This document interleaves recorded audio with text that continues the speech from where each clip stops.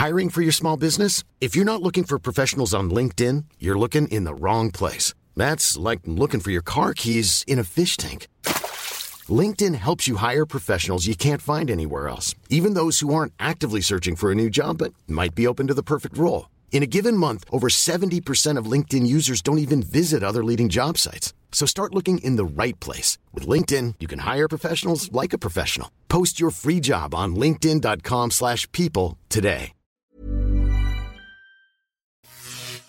Hello, my name's Stuart Miles and welcome to the Pocket Podcast. It might be the middle of January, but that doesn't seem to mean that tech news and events have slowed down any one bit. This week, we've got rumours that have been bubbling around that LG might or might not be exiting the mobile phone business.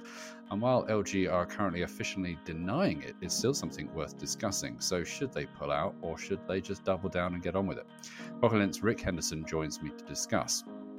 Meanwhile, at CES this year, L'Oreal revealed a new gadget for hair salons around the world to not only save water, but also help treat customers' hair. It's the latest innovation to come out of the company's tech lab, and I've been talking to the global VP of L'Oreal's technology incubator about personalized beauty tech and how tech will change the way we approach makeup and beauty in the future. And Pocket Lint's Chris Hall has been playing with the new Samsung Galaxy S21 range and joins me to tell us whether the new Samsung flagship is any good and which one should you get. But first, Rick, let's talk more about these LG rumours. Yeah, indeed. This is a story that broke over the last few days. It's basically LG, according to the Korea Herald in its own land of South Korea, said that essentially that it was going to completely pull out of the smartphone market. Now, there were rumours not too long ago that LG was considering changing its plans for smartphones, but this was quite a big revelation that it was going to withdraw entirely. The piece cites quotes from both the CEO of LG and an LG official, which was unnamed. So you kind of feel like there's definitely substance in this. However, after I spoke to LG, I was sent a quite stern comment saying there is no founding in this whatsoever. Yeah, and I think that's the thing, isn't it? Because it's one of those things. Let's iterate this very clearly. LG have said that this is not happening. There are reporters in Korea that saying that it is happening. So it's very much along the lines of we're going to go along the route that it's not happening because that's what LG tell us. But at the same time, it's really interesting, isn't it? Because if you look at the bigger picture here, LG's mobile phone business has been losing money hand over fist for a long time. Yes, absolutely. Well, LG Electronics itself as a whole, and the smartphone business is quite a significant part of this, has lost 5 trillion won in the last 5 years.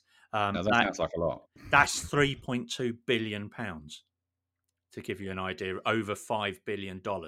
So, so it's losing a lot of money as a business, and it will be looking, without a shadow of a doubt, it will be looking at which areas are making money, which areas are not making as much money, and it will be trimming. And this all stemmed from a comment from the CEO, which has been confirmed. This is a genuine message that CEO told to his staff, that that the company would that all the rumors they've heard about the smartphone business, their jobs will still be safe regardless of what LG does with its smartphone business. Now that suggests that they definitely are looking to do something with it. Now, do you think? I mean, there's obviously lots of options. You could just shut it down and say thanks very much and just replace everybody in, because LG has lots of other businesses that they could probably move all those people into, or you could sell it. Yeah, I actually think the latter is likely. And I suspect, and this is only a personal opinion, but I suspect that the strongly worded rebuttal from LG suggests that it is currently in negotiations with other manufacturers anyway, and that any kind of non-disclosure agreement is dependent any sale might be dependent on an undisclosure agreement, and this kind of story that's now circulated might actually affect that. Now, that could be a situation that's going on. I've heard rumours in the past that LG might even, rather than sell the business, get OEM the business, so it would have LG branded smartphones but manufactured elsewhere. That's something that's happened before. We've seen it with BlackBerry in the past. We've seen it with Nokia. Nokia and Sony with their Via range, didn't they? They kind of outsourced that to begin with and then eventually sold it. Indeed, and in fact, one of the massive successes of an OEM is TP Vision's mastery with Philips TVs in Europe. The Philips TVs are fantastic, but they're branded Philips, but they're actually made by a company called TP Vision. So it can work. It can really work, and it might actually revitalize LG's phone strategy, because, to be fair on LG, it has made some fantastic phones over the years. We all remember the chocolate, and the LG Wing from I remember I don't know whether this was actually in the consumer box that you'd buy in store, but I remember being sent the review unit and they scented it with chocolate smells inside. So when you opened the box, it smelled like chocolate. And then there was the LG Prada phone, wasn't there, from those? Yeah. They seem to have this really strong moment, didn't they? And then it was at the beginning of Android, they were really kind of, coming out with some amazing phones, like that original G series. Yeah, I seem to remember I was in New York for the G2, I think it was G2 launch, and it was it's a stunning phone. And we were all looking at that and going, well, everybody else is going to have to catch up. Especially on the camera front. But however, everybody did catch up and then sort of like kept going. So where do you think it went wrong? I think LG didn't innovate quick enough. It ended up almost playing catch up. It ended up almost releasing phones that were vague copies of other phones already on the market, in my opinion. And therefore, it had taken away that thing that LG was always great at, with things like the chocolate and the Prada phone, of innovation. And it started to just release fairly bland phones. The other thing that I think LG did incorrectly is it focused very heavily on the mid-range when everybody else was looking at premium. And that was something, ultimately, that was something that burned Sony Ericsson when, they focused on the mid-range. It didn't sell because they got outplayed by a lot of the Chinese manufacturers like Xiaomi and Huawei and Oppo, and all these technology companies are coming in that are more aggressive and offering you more tech for your money at that price range. And then, you don't have any of that market anymore, and therefore you lose out. And I think it's probably one of the things that's starting to affect LG. I also think on the upside from what you're saying is that there is a sense of they have innovated, but sometimes in the wrong direction. My photo collection reminded me the other day of the time when about 4 years ago, when they launched that curved phone, and the recently launched LG Wing, where you've got this kind of a screen that rotates out from another screen and things like that, which is not necessarily like where they're fantastic for innovating, but not necessarily innovating where people need that innovation. I mean, the weird part about all of this is that there's still rumours coming out from LG about other phone devices. Like there's a foldable concept going around that LG have been working on, and that is definitely a design concept that they are planning. So it sort of like seems at odds that they are looking to close the smartphone business, which is why, again, I will go back to the fact that I think they're going to sell it. Still to come, Chris gives us his verdict on the Samsung Galaxy S21 range. It does cost a lot of money, and there's no denying that it costs a lot of money. It is right up in the premium tier of phone prices. I believe that it is more expensive than the iPhone 12 Pro Max as well, so that kind of puts it in its place. Designed as a startup within the Research and Innovation Division, L'Oréal's technology incubator is dedicated to developing and launching new beauty technologies. Launched in 2012, the ideas that the company has been working on are slowly starting to make an appearance in our lives. In 2020, the company announced Perso, a system that allowed you to make any colour of lipstick at home. And this year it's released a product that allows you to save water when you get your hair washed at a hairdresser's. But is it just about adding in tech for the sake of it? Or can companies like L'Oreal benefit from technologies like artificial intelligence to make our beauty products more suitable for us? On the eve of CES, I spoke to Guy Balouche, the Global VP of L'Oreal's Tech Incubator, to find out what the company has been working on. I started by asking him how important is tech to the beauty industry? Well, I think that what we see is that there's consumer needs in the beauty industry that are rapidly changing and evolving.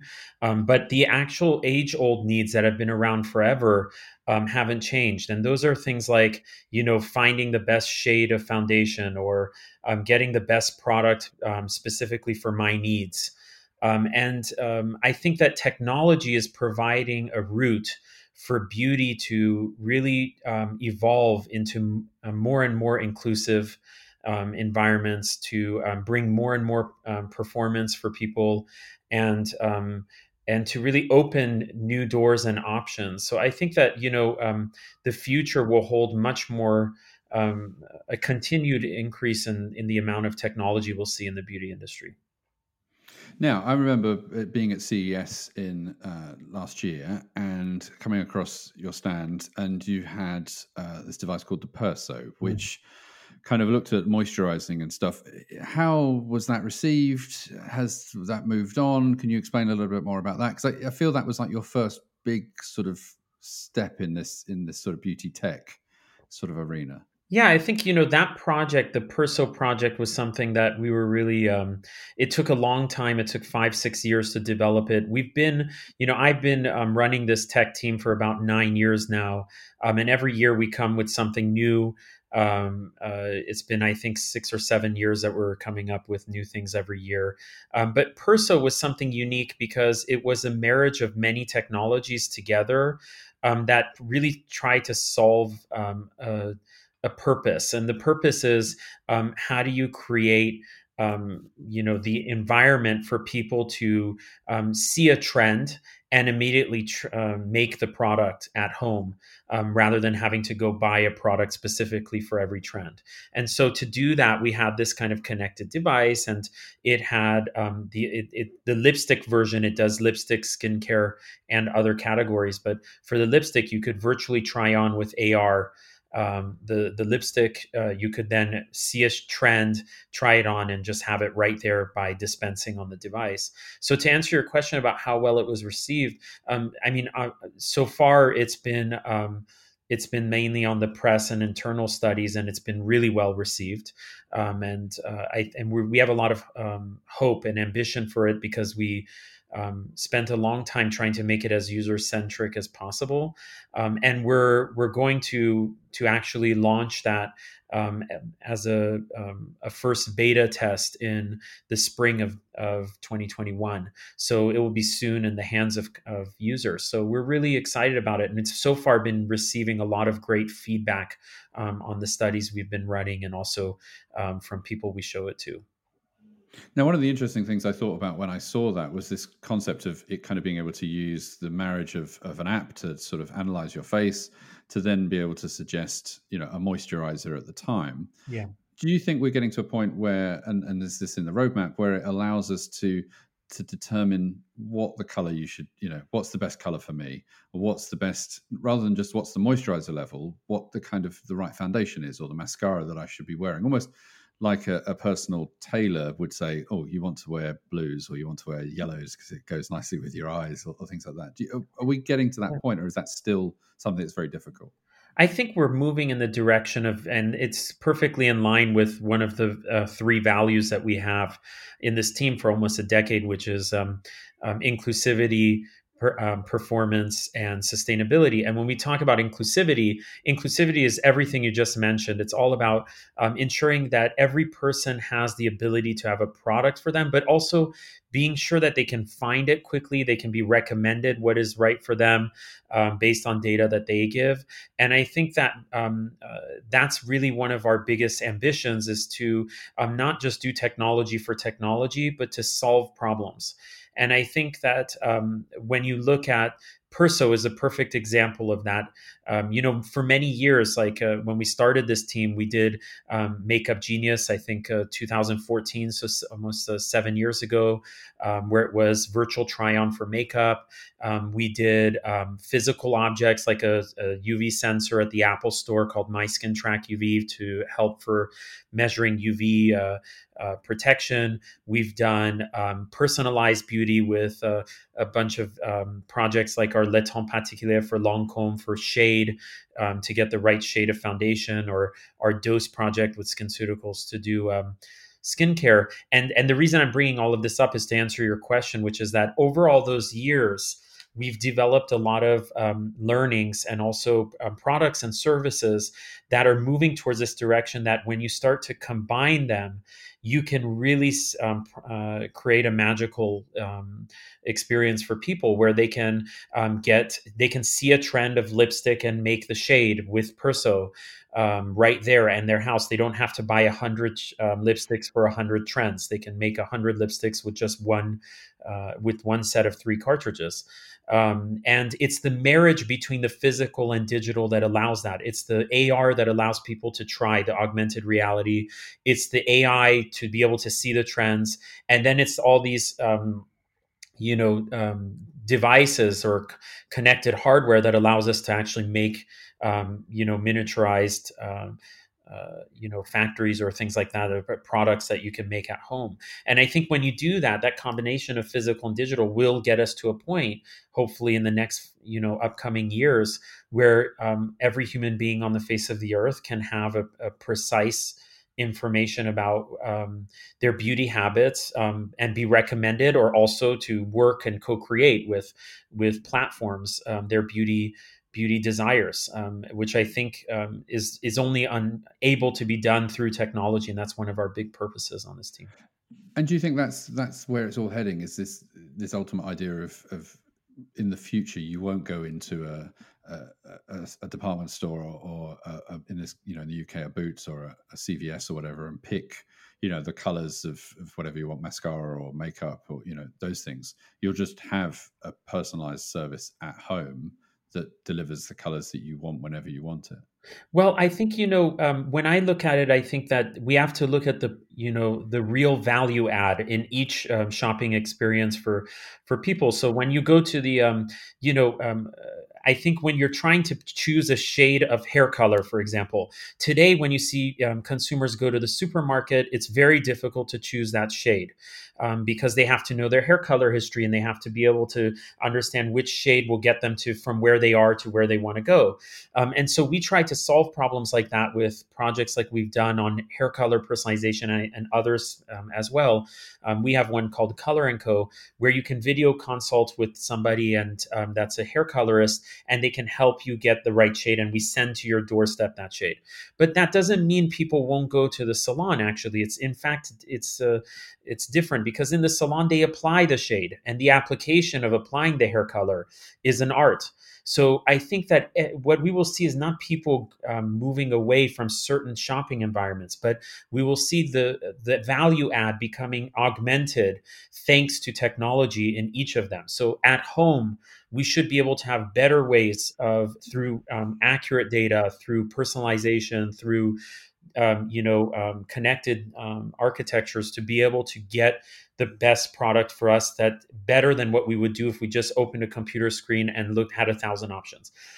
When we go to the salons, we'll have technology that will allow us to get even a better level of performance and the way it's applied, and it will free up also time for users to be able to, and people to be able to get the services that you get when you go to these places. So I think, there is an advantage for all. It's just more about making sure that we are solving the real problems, and that we don't ride the tech trend, but we try to solve problems that consumers have. And that will, I think, elevate each shopping area. But I do believe at home, there will be a lot of potential with technology for sure. Now, talking of potential, it's a new year, a new CES, and you've got a new product which you're unveiling. Can you tell us a bit more about that? Yeah, so we have two announcements this year for CS. The first is our new product we're unveiling, as you mentioned, which is called the L'Oreal Water Saver. So this is a collaboration we had with a company in Switzerland called Gyoza, and they had this water technology that allows you to reduce the size of a water droplet by 10x, like make it 10 times smaller. And by doing that, you don't compromise how the water flows through the hair and the pressure and how it feels, but you use 80% less water. So we partnered with them and we built this technology called the L'Oreal Water Saver. And it's a personalized system that allows you to mix different treatments, up to 3 different treatments that go through this water technology. Come out of the handle with the water savings as well. And it kind of allows you this entire connected experience at the salon. You get to have treatments that are mixed together in the system through this kind of hydraulic system. It allows the person to that the consumer to go home and understand what services they received. It gives the salon information about what they've given to their consumer, and it also saves 80% of the water. And this is really important because today, we see the amount of water that's used in salons, and we want to tackle that to be able to really venture into sustainability and technology for a better future for the world. And it's a key effort for our group. So we think that now is this great moment to unveil a technology product that really tackles water and but doesn't make it only about saving water, keeps the experience at the elevated, even because you're able to personalize and also have the same level of flow that you would have when you're at the back bar. And so when you talk about the personalization, is that, again, does that use an app or AI or whatever to an augmented reality to sort of, if I go in and they'll say, okay, judging, looking at, is it the not the technician, the actual, the hairdresser that says, oh, okay, I know your hair, it's fine, it's got this, you need a bit of this, we'll put that into the mixture at the same time? Or does it use technology to determine that for you? It's a good question. And I think that the future holds that kind of potential, which is that, by allowing people to know what type of treatments they've had in the salon, when they go into that kind of shampoo area or the back bar area, they get treatments and oils and conditioners. And then, having a discussion with them about their hair allows, when they come back, to have better advice, to have more and more personalized services. So the answer to your question is yes. I think that the first step is getting this really magical experience with this kind of water and personalized product, but it's also this, over time, creating a stronger and smarter relationship with the kinds of treatments that you use in the back bar. And the overall goal is doing all of that is to also then save as much, a lot of water for the world. I mean, if we get this into a few thousand salons, we can save just from that 1 billion gallons of water per year. So the potential is really high. So yeah, to answer your question more pragmatically, yes, I think that discussion with the hairdresser and the salon with the consumer will become more and more interesting and driven by data, thanks to hopefully technologies like this. And if we wanted to try that out, or to find it, to see what it's like, is it available? When's it rolling out? What's happening with that? So we've just started the rollout this week. We're doing a few pilot salons in Manhattan. And it's just the beginning. We're doing a couple, 4 or 5 pilot salons, and then over time we're going to start this year. We're going to go to hundreds, and then the next few years to thousands. And we will be putting that information as it starts to get more and more. We're going to announce that. But for now, it just started. It's a brand new pilot, and it's happening in a few salons in New York, but we're every day going to start to increase that and add more cities and more states and then more countries. So yeah, that information will become we'll communicate that as we get there. And the final question I have really is this is obviously a hair product. Last year we saw the makeup product. Is that your intention at L'Oreal to kind of look at the different areas that the company works within to see what technology fits rather than just always focusing on makeup? Yeah, I think, well, as I'm part of R&D, I've been in the group 14 years and I've been in R&D the entire time. And our job in R&D is to create core technology and innovation, and then figure out where that could be best utilized. And I have to say that this is one of the blessings that I have of being at a company like L'Oreal, because it's the number one beauty company. But really, it's the fact that we have every category. We're in salons, we're in spas, we're in hairdressers, we're in makeup artists. So, this allows me to be able to have limitless ideas when it comes to technology innovation. So, I'm not in any way framed or in any way linked to any specific category. We just have at any given moment projects in many different categories of beauty, and we try to make sure that they work and that they're innovative and they solve problems. But no, definitely not to one category. I can be in any. And on that approach, what's kind of, is there a problem that you'd like to solve, that you've been trying to solve for a long time but have yet to get the answer? Yeah, I have many problems in my mind all the time that I want to solve, and I think being in the same job for almost 10 years, I wake up every day thinking about the same kinds of challenges I want to face, and there's some that I have in my mind that that are still brewing, and there's some that I've talked about in certain settings, but I can say, for example, one of them is I have this. This mission that I really believe that we should be able to find ways to apply very precisely products onto the skin. The ability to find and detect certain attributes on your face, and then to be able to magically apply them.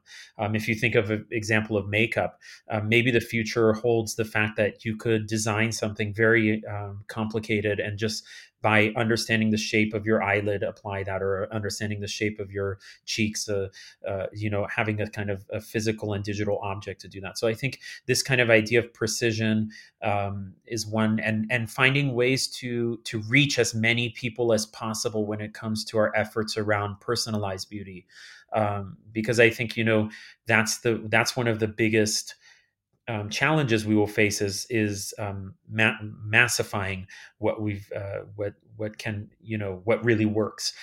So I think there's that, and then there's the other 100 in my head, which would take 2 hours to tell you. But there's one, I'll give you a couple. Samsung's 2021 flagship range is here. Yep, we've got multiple devices, all just a little bit earlier than we normally see them. But are they any good? And which one should you go for? PocoLint's Chris Hall has been using the new Samsung Galaxy S21 and its bigger, more powerful sibling, the Galaxy S21 Ultra, to find out. So, Chris, which one should you go for, and are they any good? Well, that's a massive question to kick off today. Okay, let's find a starting point. There's really two devices here. There's the S21 and there's the S21 Plus, which are the same apart from the size difference. And then there is the S21 Ultra, which is a completely different beast. And the first thing to say is that these feel like they're very different to the devices that came with the S20 range, because they had the same broad lineup there, but they felt like they were all part of the same family, whereas now they feel like two separate families of phones. Right. So let's start with the smaller phone, the S21. As I've said, this is basically the same as the S21 Plus. The only difference there is the size of the display and tiny little things like the S21 Plus has ultra wideband in it. If you'll ever be using ultra wideband, I don't know. There doesn't really seem to be much of an application for that at the moment. And the big thing that separates these from the Ultra is that Samsung seems to have moved these down a stage, down a step.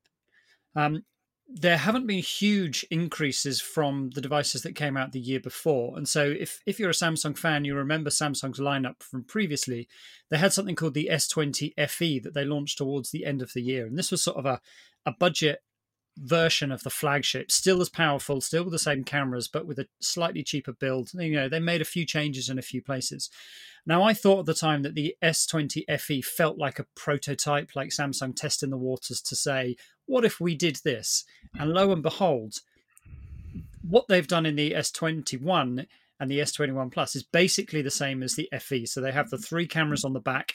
Although they've changed the design slightly, they've kept the plastic back to the phone and they've kept the flat display. But the FE was a brilliant phone. We loved it. It's award-winning and all the other stuff. Yeah, now the good thing about it was you were getting all of the power, you were getting a great impactful display, you were getting the slick smoothness of Samsung's One UI, but you weren't having to pay a lot of money for it. And here's where the catch comes in. The S21 and the S21 Plus do cost more than the S20 FE, and the only real changes are that you get more powerful internal hardware. So they've upgraded the hardware inside. That's the really big difference between these phones. So if you want that experience but don't want to pay as much money, then the S20 FE is probably still a very competitive device to go out and buy.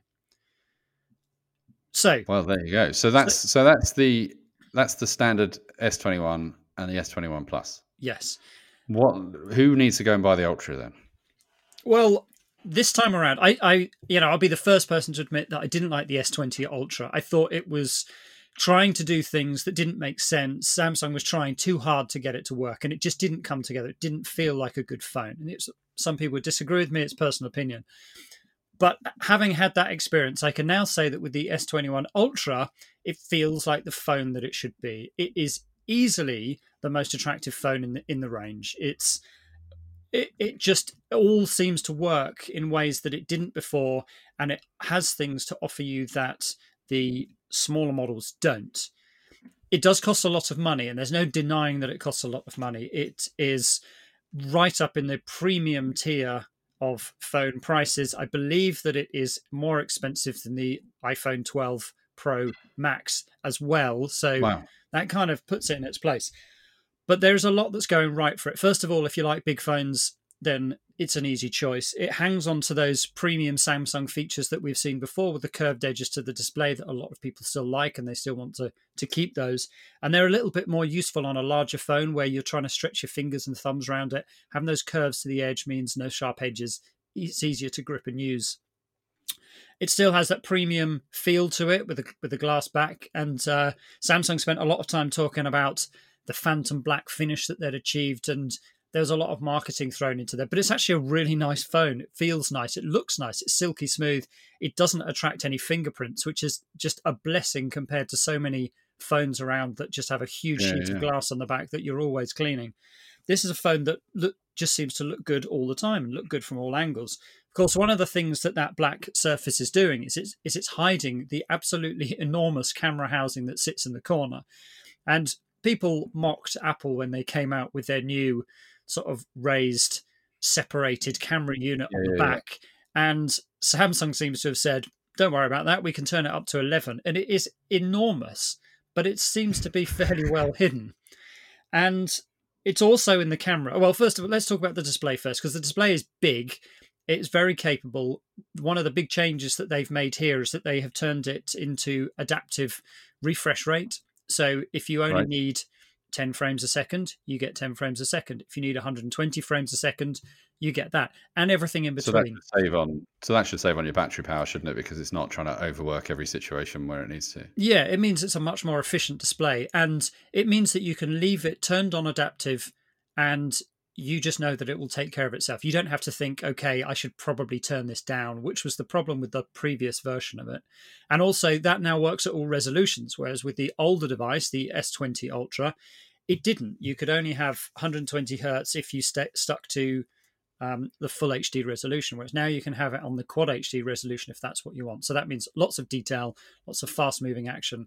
It's very, very capable, not to mention, all of those really bright, punchy, vibrant visuals that Samsung displays are known for. So that side of the phone is really, really good. Flip it over, and you come to that camera. Now, that's what everybody's really talking about, and people only ever seem to talk about cameras when they're talking about phones these days. And there has been a lot of improvement, and from the testing that I've done, the S21 Ultra is considerably better than the S21.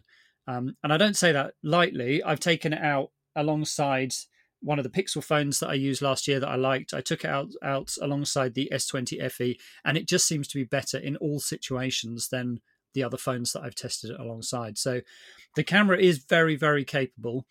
It's also one of the phones where they've moved to a high resolution sensor, 108 megapixels for the main sensor. That was also in the S20 Ultra, but didn't really seem to me to bring any real benefits. Here, you can now see the benefits. There is a lot more detail, and it's a lot sharper than the S21, as I just said. So it does seem like there's a real benefit here. And also, whilst it still offers the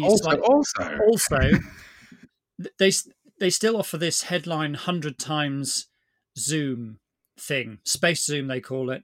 It is a bit of a gimmick, because by the time you get to 100 times magnification, you just seem to be looking at mush. If you didn't know what it was when you took the photo, you'll have no idea what it is. Just trying to even find what it is on the horizon line must be hard enough. Yeah, I mean, that is slightly insane, but the real changes have come at much lower down in the magnification range. So it has a 3 times optical zoom lens, which is useful, the sort of lens that most phones have, and it also has a 10 times optical zoom lens. And what this means is that it now means that you can go to that sort of middle distance at that 10 times magnification, and you get an image that is a lot better than the digital versions that we've seen in the past. That means sharper zoom through that middle range. Once you get out beyond 30, it still starts to fall apart fairly quickly. But when you compare it to, say, the S21 again, which will do 30 times digital zoom, the quality difference is entirely different. It is a much, much better phone for those zooms. In the short ranges, it's great. In that middle distance, it's better. The far end, I still think it's a bit of a gimmick, but overall, it's a great experience. So all in all, it sounds like you're pretty excited by them. Well, I am, and I'm slightly surprised by that, because having reviewed these phones last year and reviewed a lot of phones in between, I approached them with a lot of caution, and I have been pleasantly surprised, especially by the Ultra. I really was not expecting it to be as good as it is, and I guess having been doing this for many years, to still find some joy in these things is quite a surprise, yeah. Well, that's it for this week's show. Until next time, pip pip. Mom deserves the best, and there's no better place to shop for Mother's Day than Whole Foods Market. They're your destination for unbeatable savings, from premium gifts to show-stopping flowers and irresistible desserts. Start by saving 33% with Prime on all body care and candles. Then get a 15-stem bunch of tulips for just $9.99 each with Prime. Round out Mom's menu with festive rosé, irresistible berry chantilly cake, and more special treats. Come celebrate Mother's Day at Whole Foods Market.